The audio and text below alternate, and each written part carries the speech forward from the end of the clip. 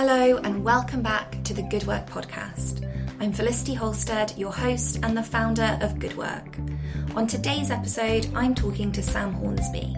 Sam is the co-founder of Eric, a careers education platform increasing awareness of and engagement with the creative industries. Our chat today covers the challenges in our existing approach to careers education, how we can support young people to discover and pursue exciting roles in industries they may not have even known about before, and the problem with a graduate-only approach to entry-level recruitment. Sam Hornsby, welcome to the Good Work podcast. Thank you so much for having me. Delighted to be here. Could you start today by just telling us a little bit about what you do, what Eric is, and what it does?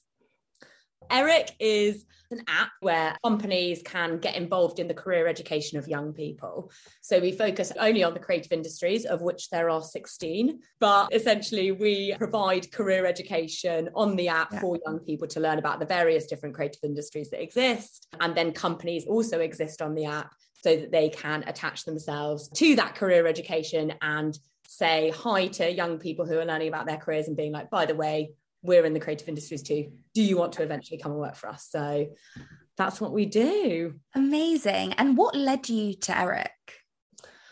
I run Eric with my co-founder / best friend, May. We've been best friends since we were 8 years old. We were both really creative kids. We bonded over this idea of being creative. We would always get involved in arts and crafts. That's kind of how we bonded. We were very, very creative. And then as we progressed through school, that idea of it being a potential job or like career just was slowly stamped out over time. We were never told that that was something that we could do. By the time we were choosing our GCSEs, May was like, I would like to be a fashion designer. And I was like, I want to be in art. I actually wanted to be a ceramicist.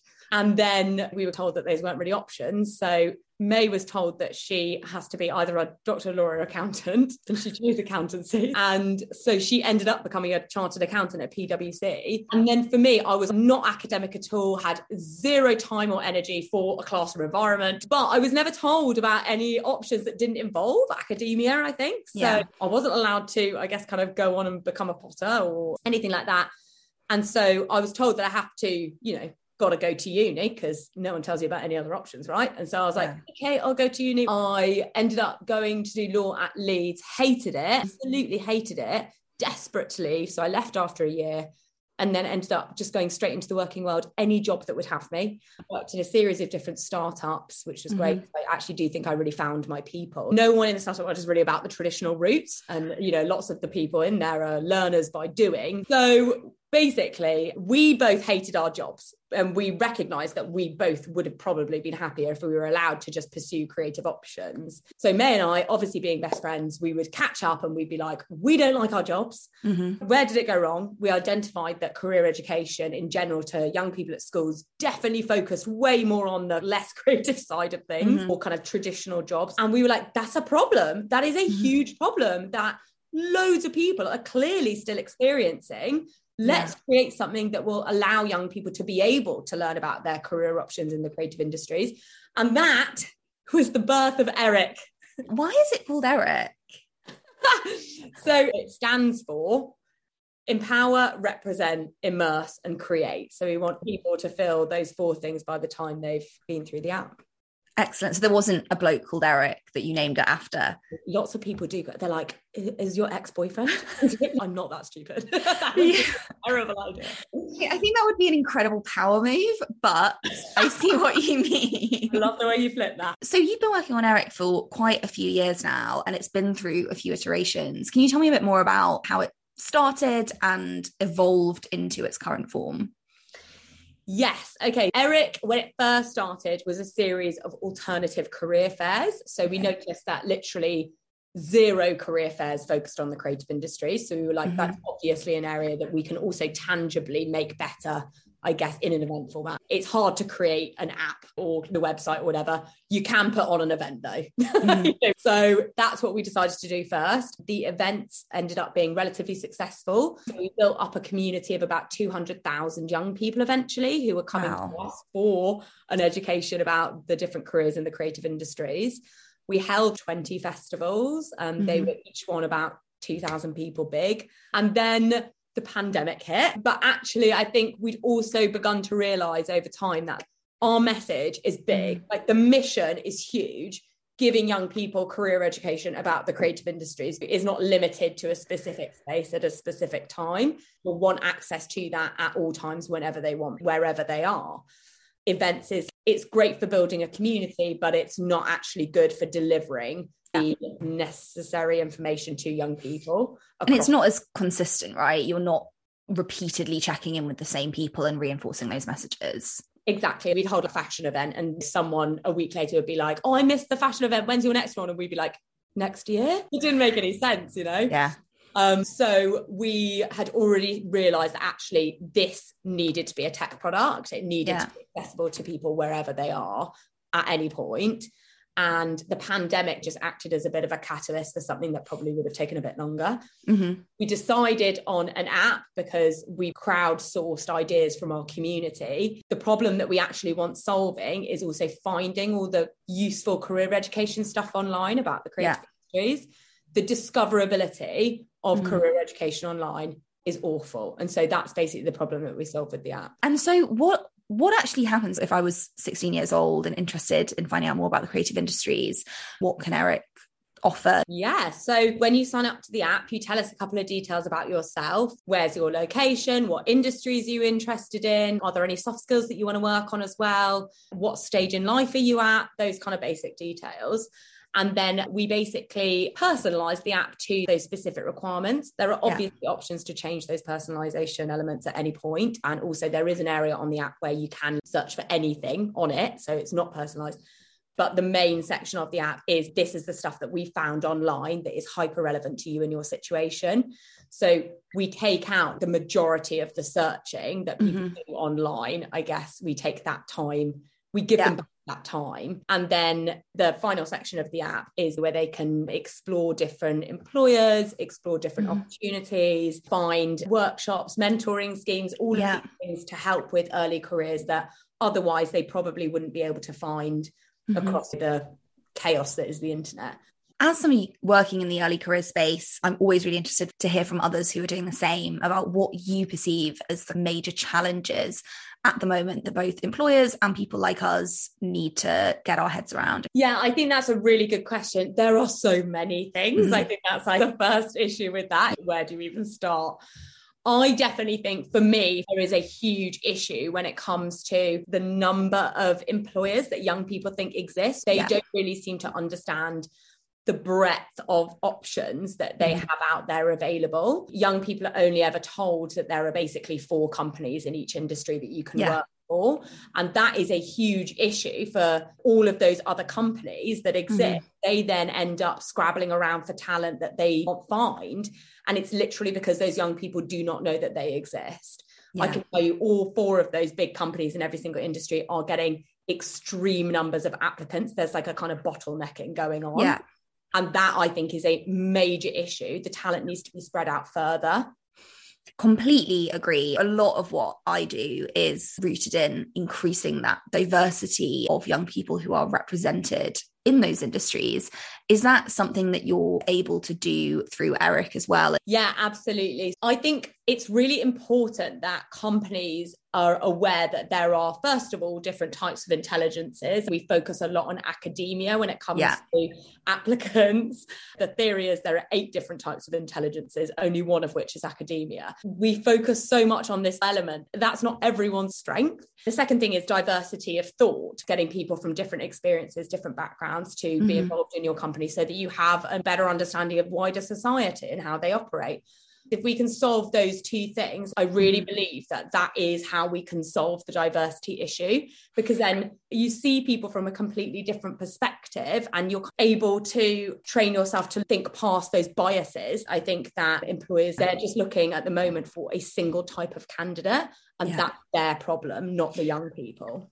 Absolutely. I talk to early careers managers in various companies about this quite frequently. But I think as we start to support employers to change those attitudes, one of the other challenges that we're coming up against is young people then self-selecting themselves out of opportunities because they think that they have to have A stars at A level or a university degree. A lot of that is still on the employers, making sure that those job ads are actually as inclusive and as accessible as they possibly could be. If a degree isn't essential, then just don't mention it. Degree preferred is just nonsense language. If it's not required, don't mention it, because the more marginalized and less represented candidates are going to self-select out. Definitely the idea of a CV in general, seeing as it seems to be still the first port of call for screening applicants. CVs in general, I think, are just absurd. They are illogical in my mind. Yeah, I am completely with you. There's part of me that's like, should Good Work be putting out advice around things like how to write a great CV? Because I've worked in an industry where I did entry-level recruitment. And so I do know lots about writing a great CV for those kind of roles, but I fundamentally don't agree with CVs. So I tie myself up in knots all the time. Exactly. You're literally encouraging people to be uniform. Yes. Like we're literally trying to stamp out what makes people individual by trying to make sure they're phrasing things in the same way, make sure that they're formatting it in the same way. As an employer, if you're trying to use CVs as a way of sifting out who is different, you're literally doing the opposite by making them do a CV. And then we find that when we try to reduce and remove bias from those processes, oftentimes we come up against well-meaning but flawed logic around things like psychometric testing, which actually is all designed around norms and norms that fit a certain mold. And so actually I always say to organizations, you know, if you're looking at removing bias and your first port of call is psychometric testing, you are way off, because actually that's not going to capture neurodivergence. It's not going to capture anyone who hasn't had an education that trains them to deliver and to think in a certain kind of way. And that isn't what you want as an employer, because your entry-level talent brings so much. Getting employers to invest in entry-level talent is such an interesting challenge. And I'd love to know a bit about what your approach is and what message you have for organizations that are less sure about whether that's an area where they should be really spending money. Yes, absolutely. So our whole reason for being is to encourage companies or industries to get involved in career education as early as possible. Because at the moment, you know, people are applying for jobs without having any knowledge of the breadth of different companies that they could work for, or like young people genuinely are not aware that entire industries exist often. I've been doing some research recently with the BFI all about the screen industries. VFX is one of the largest growing areas of the screen industries, which is, you know, like film, TV, VFX, animation and gaming, those 5 industries, screen industries. VFX is huge and it is growing so fast. There are thousands of young people across the UK, tens of thousands probably, who have no idea that VFX even exists. They don't know the term VFX. And that is astonishingly scary, considering that we need more and more people to fill jobs in that industry. VFX have now recognised as an industry that the problem is that young people have absolutely no understanding when they're at school early on that industry is a possibility, and therefore obviously they're not going to know any companies that exist. They don't know the skills that they need to get into VFX. They don't know the word VFX. Also, who are the employers? They've got no clue what companies are in there. VFX is experiencing a terrifying skills shortage, and the UK economy is going to be impacted by that. And they know that the answer is to start early, so that you start training young people to know about these industries, recognise early on before they choose GCSEs that this is an industry that interests you. You probably have the skill sets for it if you're interested in technology, all of these things, making sure that young people recognise early on how to match themselves up with industries that exist. And then those companies and those industries will save so much time and energy later on, rather than just appearing at the finish line. They're panicking to fill jobs. They put a job ad out. Obviously, no one knows that their industry exists, so no one's applying to it. It's very important that every industry and company gets involved in career education as early as possible. Yeah, absolutely. Absolutely. And I think one of the other challenges around that is getting organizations to think about the long-term journey that those young people will go on as well. So one of the other things that, you know, I try and get people to think about is it's not just about getting great diverse talent through the door. It's also about how you retain them, which seems really obvious, but in the way that a lot of organizations behave when they do get that entry-level talent in, you would maybe think it's not so obvious. So the reason that I was doing that report with the BFI is because the screen industries is experiencing such a huge skills shortage at the moment. And actually the majority of the creative industries are also experiencing a skills shortage. And that is because people still have a 20 years out of date perception of what the creative industries looks like, which is struggling artists, struggling actors, dancers, singers, you know. Exactly. And that is genuinely, whenever anyone says the words creative industries, those are the images that get conjured up. The creative industries used to rely on essentially like nepotism, word of mouth in order to fill their job, because that, you know, unfortunately was the way that the world operated. That's why that's such a bad diversity problem in the creative industries. Well, and unpaid internships, right? Paid internships, exactly. They never had to put the graft in to tell people about the different creative industries that exist and the careers in there.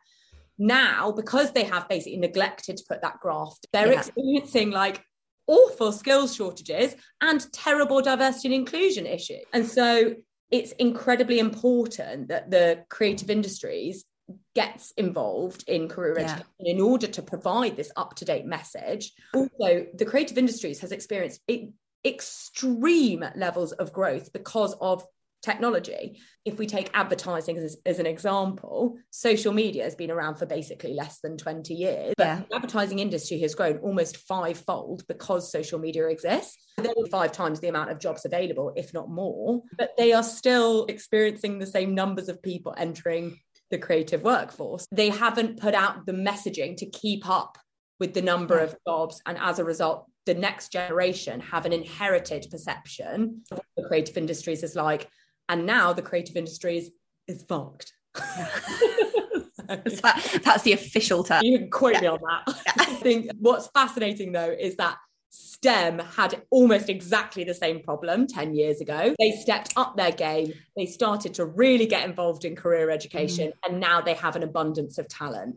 That's so interesting, because I took a decision quite early on with Good Work to not focus on STEM, partly because it's not what I do, although I do really strongly believe that we need to do more, particularly I think with girls, around understanding that you can work with technology without being technical, because that's certainly something that I have done in my career so far, working around the implementation of technology back when I was a management consultant without having a technical bone, frankly, in my body. I did arts A-levels, I did an arts and humanities degree, and that really scared me going into it. And I think for a lot of young people, making sure that we're pushing the right narrative there, and that they understand that, you know, you don't have to be a physicist or a mathematician or know how to code in order to work in a tech startup, for example, or to start a tech startup. I'm sure that there are many tech bros who will probably want to shout at me for saying that, but everyone must. You cannot have a startup if you don't know how to code. But, you know, I just don't really agree with that. You know, what's really important is you know what your own skill set is. You're not afraid to ask questions and be wrong, and that you hire people who do know what they're doing to do the bits that you can't. Anyway, wide tangent for me there.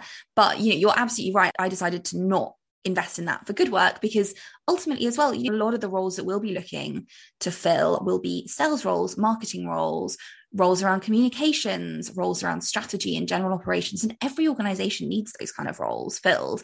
It's not just about being able to work with technology, but you're absolutely right. You know, we need to step up our career education and engagement and make sure that all of those options are available to everybody. Do you have an ambition to move beyond the creative industries and become a go-to careers education platform across the board?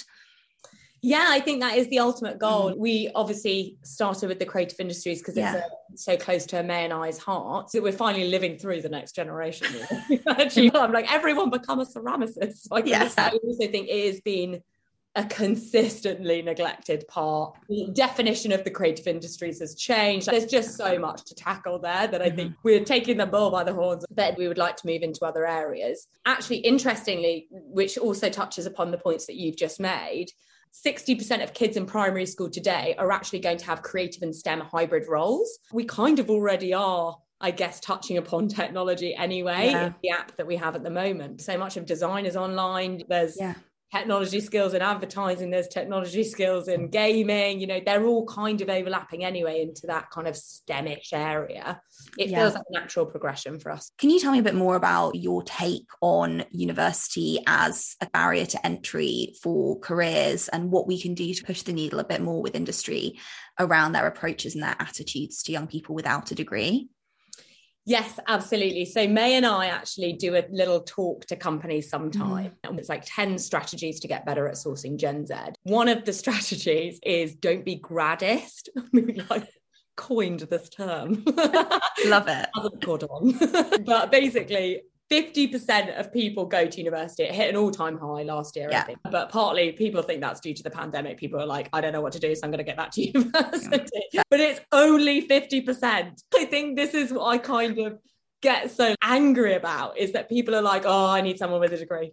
You're literally discounting 50% of the population, which is kind of insane. It feeds heavily into diversity and inclusion. If you think that other 50% are only not going to uni because they've decided not to, and they're just like, I just don't want to work. The reasons that people don't go to university are so complex, and there are so many of them, that I just feel like it's absurd. I will confess, I do not want a doctor without a degree. 100%. If you're going to be a brain surgeon, yes, fantastic. Have a degree. 100%. But for me, as a management consultant, did my degree in politics with a bit of French ever give me anything at all that was helpful? Absolutely not. And equally, the minute you leave university, your knowledge starts to go out of date. I left university 5 years ago. People sometimes now will say to me, what do you think about what's going on in Ukraine? You've got an international relations degree. And I have an opinion, but my opinion is absolutely no more informed than anybody else who listens to the radio and reads some newspapers. I'm not an expert. I have some out of date knowledge on some theory, which I can't really remember. Exactly. Like, I can tell you how the United Nations works. Exactly. And I've got a massive heap of student debt, which frankly makes me really question all of my life choices. Some really increasing research being done about it, which is really helpful, particularly about the academic achievements of young people from less privileged backgrounds across the board. There is just so much evidence that it is so much more complicated than X is cleverer than Y, and that's why they went to university and did better. And young people with caring responsibilities, for young people whose families need them to be able to support themselves, etc. I will never say to anyone, don't go to university if you really want to, because I did meet lots of my best friends there. You're absolutely right that making sure that choice is available and open to lots of young people, and that employers are not graddist is key. Thank you for using that. You're welcome. So I think just moving on from there, what else would you like to see as kind of the next innovations or developments in the early careers space? The obvious answer to that is more industries involved in career education. Yeah. But aside from that, I would like people to be more inclusive and more understanding of why people don't go and get degrees from employers. I think I would like to see more thought going into what type of candidate are they actually looking at, the actual skills that they want, rather than just being like, oh, they've got a degree, oh, they've written a nice CV. I feel like there's a lot of weak work going into it from the employer's side. I think also just like allowing people to be able to case themselves in more diverse ways that is more reflective of their personalities and their skill sets is important. How do we get employers to invest the time in that? Because I think that's a really big challenge, is people say it takes too much time, we don't have the resources for it. Well, this is where the research comes in. This is where the statistics come in. And I think, unfortunately, it will always get to a bit of a crunch point before people are willing to part with their money. And I wish that, that wasn't the case, but that is unfortunately the way that humans work. STEM, they had that, and a huge, I guess, kind of PR issue, almost like awareness issue, I would say, 10 years ago. And they've really pulled their socks up, and they're now seeing the results of a number of years of hard work. They are absolutely thriving. I think the investment only comes when there is a crisis, but I do think we're getting to a point in time where there is a crisis in terms of, I guess, there's a demand from the young people and from early talent for the employers to do better, but also lots of these industries are hitting a bit of a crisis where they're like, well, whether we like it or not, whether we agree with the young people or not, we have to do better because we don't have people entering our workforce anymore. Exactly. And it's frustrating, as you say, because, you know, organizations are generally very willing to invest in leadership and much less willing to invest in entry-level talent. And I mean, it makes sense to an extent in terms of the longevity of that person's, you know, time in your business. But at the same time, maybe if we invested more in it, people wouldn't leave. What? Completely agree. And this is it. There is too much emphasis on what we need now and what we need in the future and what we need to do to future-proof ourselves. And that's consistently been the issue with the recruitment. And I do believe that is why the recruitment model is finally beginning to break. Yeah, absolutely. One of the things I kind of like to ask people is, what would you ask listeners to do as their further reading if they're interested in this stuff? Oh my gosh. Okay. I have so many. Excellent. Go for it. Well, also, I've got to remember them off the top of my head now. So like, that's going to be a challenge. I don't read. It's not the way I ingest information. This is obviously why I didn't do well in a classroom environment. I have a number of different podcasts. I'm a podcast obsessive though. There's a couple that I want to shout out here. Greater Than 11% podcast by Renee Vaughan Sutherland. I can never remember which way around. But she does a podcast all about different people who have worked in the creative industries. It's really good. It's great for anyone who wants to learn, kind of know more about the creative industries. Never Mind the Job Spec by Glenn is amazing. He is an innovator in the HR recruitment space. Like, he is all about championing people who are, I guess, kind of doing things differently. Like, definitely recommend everyone kind of listen to that. I think those are two good ones. There's one creative, one HR. Excellent. Thank you so much. This has been a really fun conversation. And I don't think we've gone off on too many wild tangents, but they're always fun anyway. Definitely. Thank you so much for having me. I've really enjoyed it. If you enjoyed today's episode, make sure you share it with friends and colleagues, leave us a review and check your subscribe so you don't miss us next week. The Good Work podcast is brought to you by Good Work, a social impact business on a mission to make early careers fairer, more inclusive and more meaningful. Thank you for listening. We will see you next time.